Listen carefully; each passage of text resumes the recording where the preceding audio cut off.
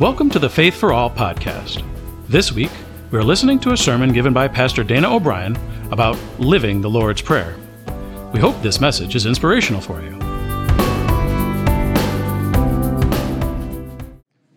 All right. Now, if little kids want to go visit the nursery, that would be great. If you want to stay here and decide you want to visit the nursery later, that's fine too.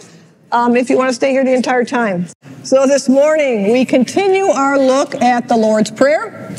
We're now in week 3, and today we make a major shift. Oh yeah, you know what? I should do the readings first. Okay, so we have two readings for today. Our first one is from Exodus 16, beginning at verse 11. We take it from the Message. God spoke to Moses, "I've listened to the complaints of the Israelites. Now tell them, at dusk you'll eat meat, and at dawn you'll eat your fill of bread, and you will realize that I am God, your God." And that evening, quail flew into and covered the camp, and in the morning there was a layer of dew all over the camp. And when the layer of dew had lifted, there on the wilderness ground was a fine, flaky something, fine as frost on the ground. And the Israelites took one look, and they said to one another, "Manna, what is this?" And manna actually means, "What is this?" They had no idea what it was. So Moses told them, "It is the bread that God has given you to eat, and these are God's instructions. Gather enough for each person, about 2 quarts per person. Gather enough for everyone in your tent." And so the people of Israel went to work, and they started gathering. Some more, some less. But when they had measured out what they gathered, those who had gathered more had no extra, and those who had gathered less weren't short. Each person had gathered as much as was needed. Moses said to them, "Don't leave any of it until the morning." But they didn't listen to Moses. A few of the men kept back some of it until morning, and it got wormy and it smelled bad. Moses lost his temper and yelled at them. And then our second reading. Now, I'm going to tie it in, trust me. Our second reading is from John 6. And this is the day after Jesus fed 5,000 people in the wilderness. So the people who had followed him back into the town said, "What sign are you going to give us then, so that we may see and believe you? What work are you going to perform? Our ancestors ate the manna in the wilderness, as it was written, he gave them bread from heaven to eat." Then Jesus said to him, "Very truly I tell you, it wasn't Moses who gave them bread, for the bread of God is that which comes down from heaven and gives life to the world." Then they said to him, "Give us this bread always." And Jesus said to them, "I am the bread of life. Whoever comes to me will never be hungry, and whoever believes in me will never be thirsty." So now we'll do the sermon. And as I said, this morning we continue our look at the Lord's Prayer. So since we're in week 3, we're going to make a major shift. As today we move from those petitions that focus on God, which we've been talking about the last 2 weeks, and now move to petitions that deal with us and our neighbors. But before we start, I need to remind you, and for those of you who weren't here before, I need to tell you about probably the most important thing about this prayer, and that's this.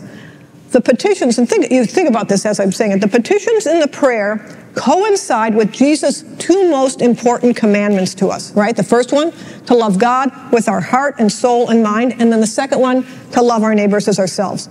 So when Jesus teaches his followers this prayer, he's not just providing a model prayer for them on how to pray.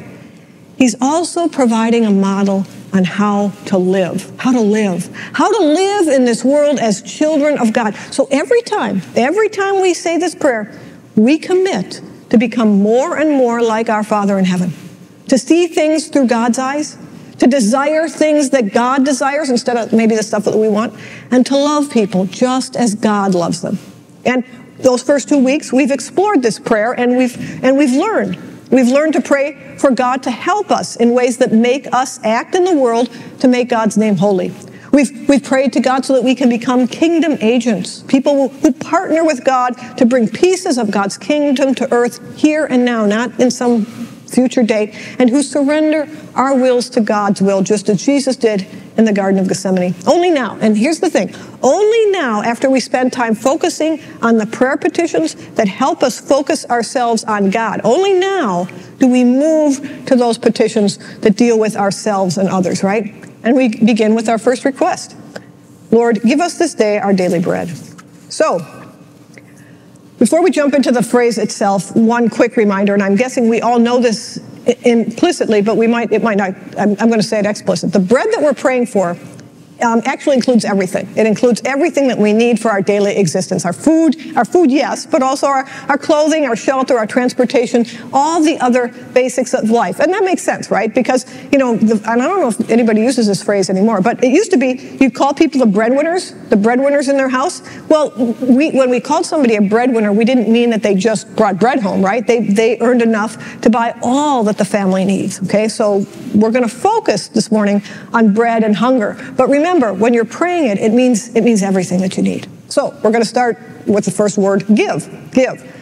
By asking God to give us bread, we recognize, first, God as the owner of everything, and two, we admit our complete dependence upon God for everything that we need and want. Our complete dependence on God. Now, if you're anything like me, admitting dependence on somebody else, even God, is really hard. Okay? Because it's completely contrary to our culture's emphasis on individualism, on self-sufficiency, on pull yourself up by your bootstraps. We want to think that we can do it all on our own. We want to be like one of my favorite characters, Bart Simpson, who, when asked to pray grace at supper, said something like, "Dear God, we paid for all this ourselves, so thanks for nothing."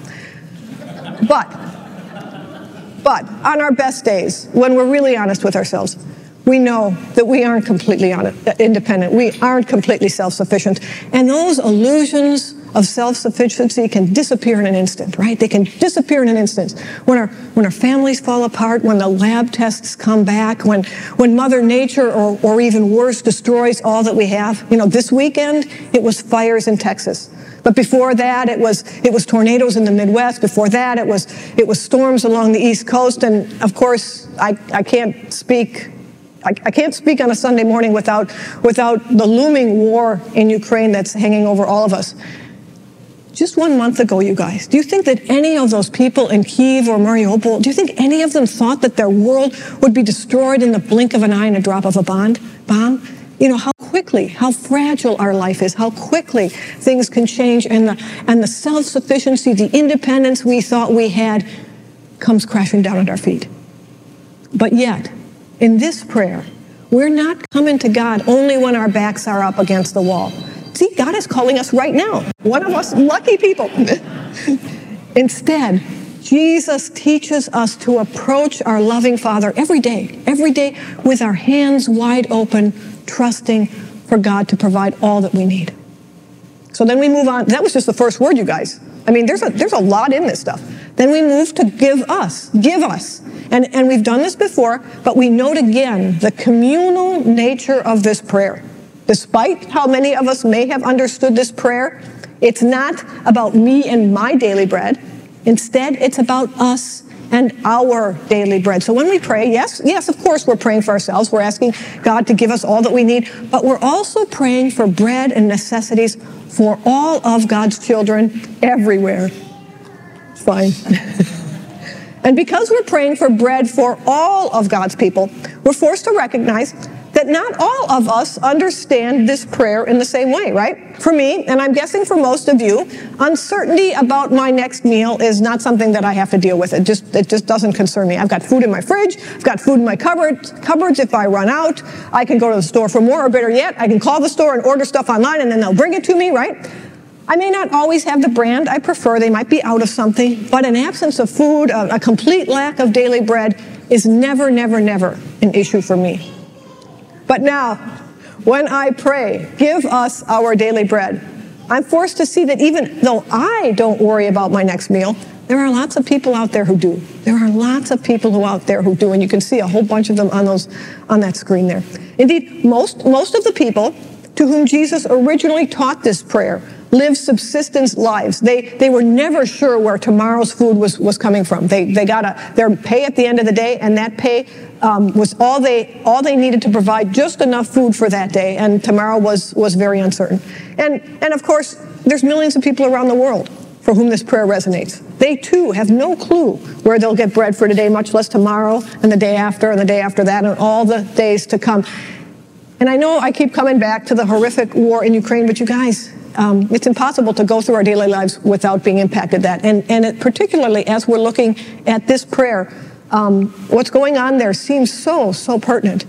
We've all seen stories. We've all seen Ukrainian refugees fleeing their homes, and they've got little more than the clothes on their backs, right? Sometimes they have to abandon that. Sometimes they don't have any hands to carry clothes with because they're carrying their kids or their pets, right? They have absolutely no idea where their next meal is coming from, much less their food for tomorrow. And we don't even have to look that far, you guys. 6 miles from here, 3 miles from where I live, there are families suffering from food insecurity all the time. Over 95% of the kids at Fairmont School with whom we partner are eligible for free daily lunches, right? And that means they're really poor. And every day, as Sam can testify, that mini food pantry outside the school has to be replenished. We don't have to look to people in Ukraine, but there we see the need just crying out.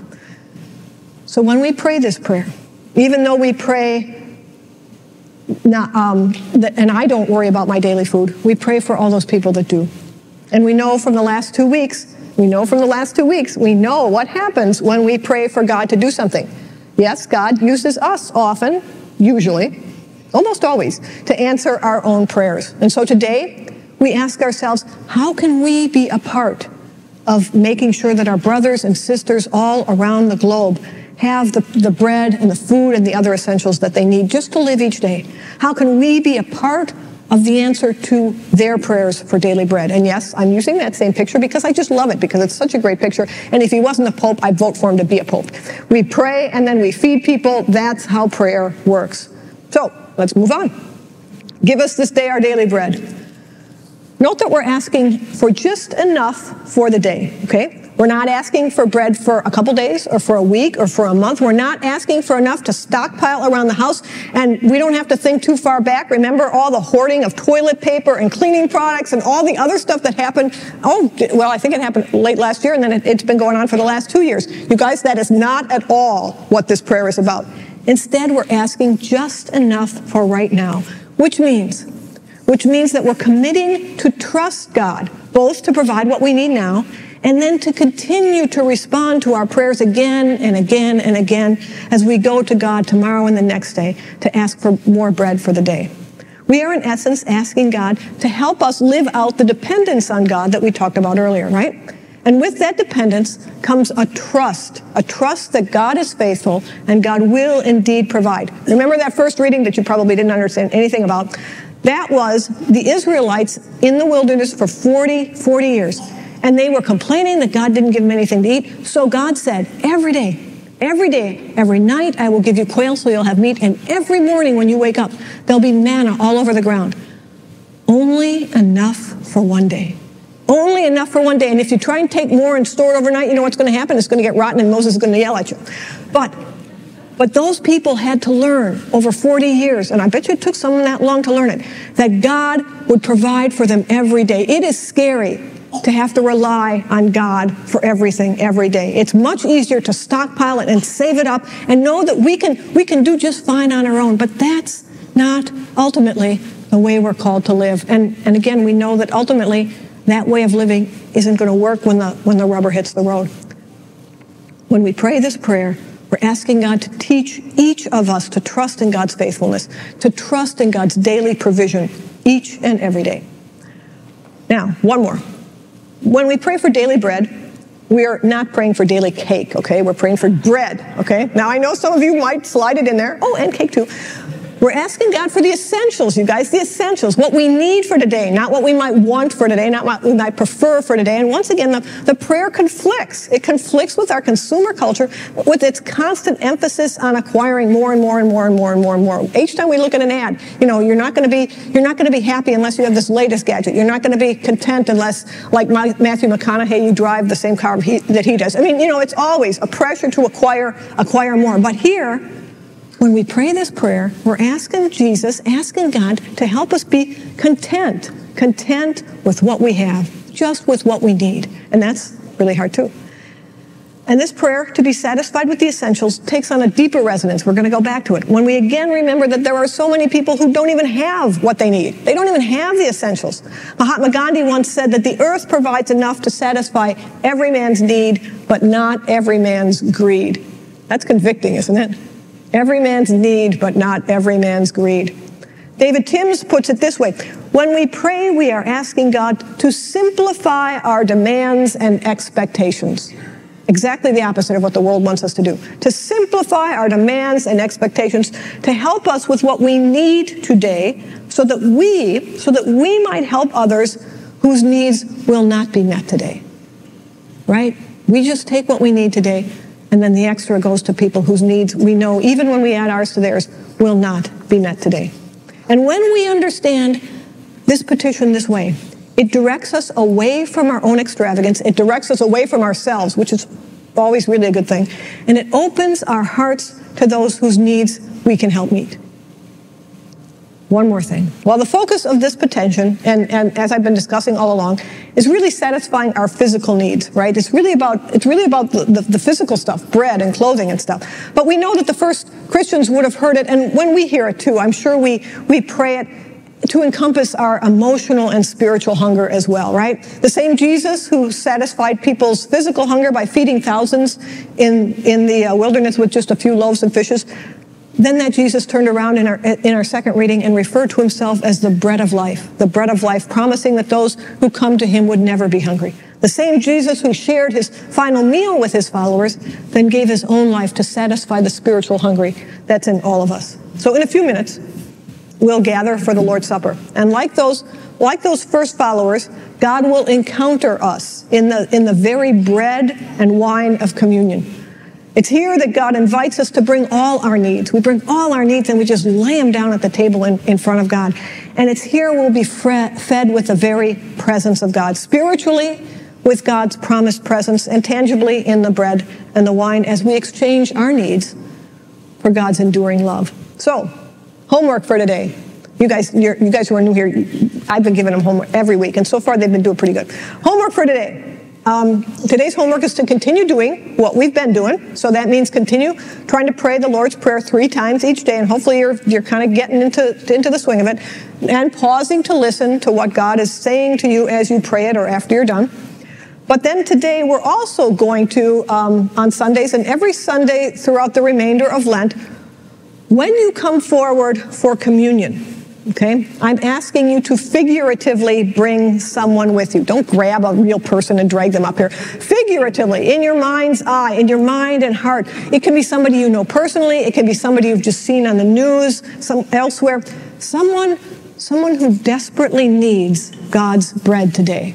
Okay, someone desperately needs God's bread today. It could be physical hunger that they're dealing with. It could be spiritual, emotional, something that only God can provide to feed their spiritual or emotional needs.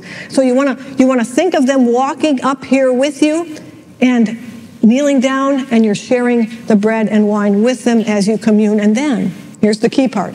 As you return strengthened by this meal, I want you to ask yourself, first, what this person might mean when they pray, "Give me this day my daily bread."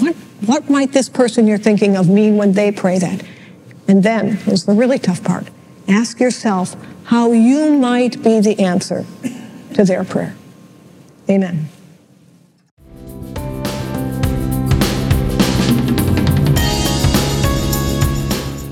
We hope you enjoyed this podcast and that you're able to bring some of these concepts into your life. Come back next week for another episode of Faith for All. Faith for All was created by Cross of Glory Church. If you'd like more information on Cross of Glory, please visit our webpage at crossofglory.com, where you can learn more about the church, see our upcoming events, and watch previous services and sermons. You can also find us on Facebook and YouTube. Everyone, and we do mean everyone, is welcome to join us at 9:30 a.m. each Sunday morning for worship on our website, Facebook, YouTube, or in person at 14719 West 163rd Street, Homer Glen, Illinois. If you enjoyed this podcast, please tell your friends, family, and anyone else you can think of about it. Faith for All is available on Podbean, Spotify, Apple and Google Podcasts, or wherever else you find podcasts. Todd Mazzara created our original music. John Uzzardo engineered the sound. Jeff Wanderson handled the production duties. And I'm your friend and humble announcer, Andrew Morin. Thank you for joining us.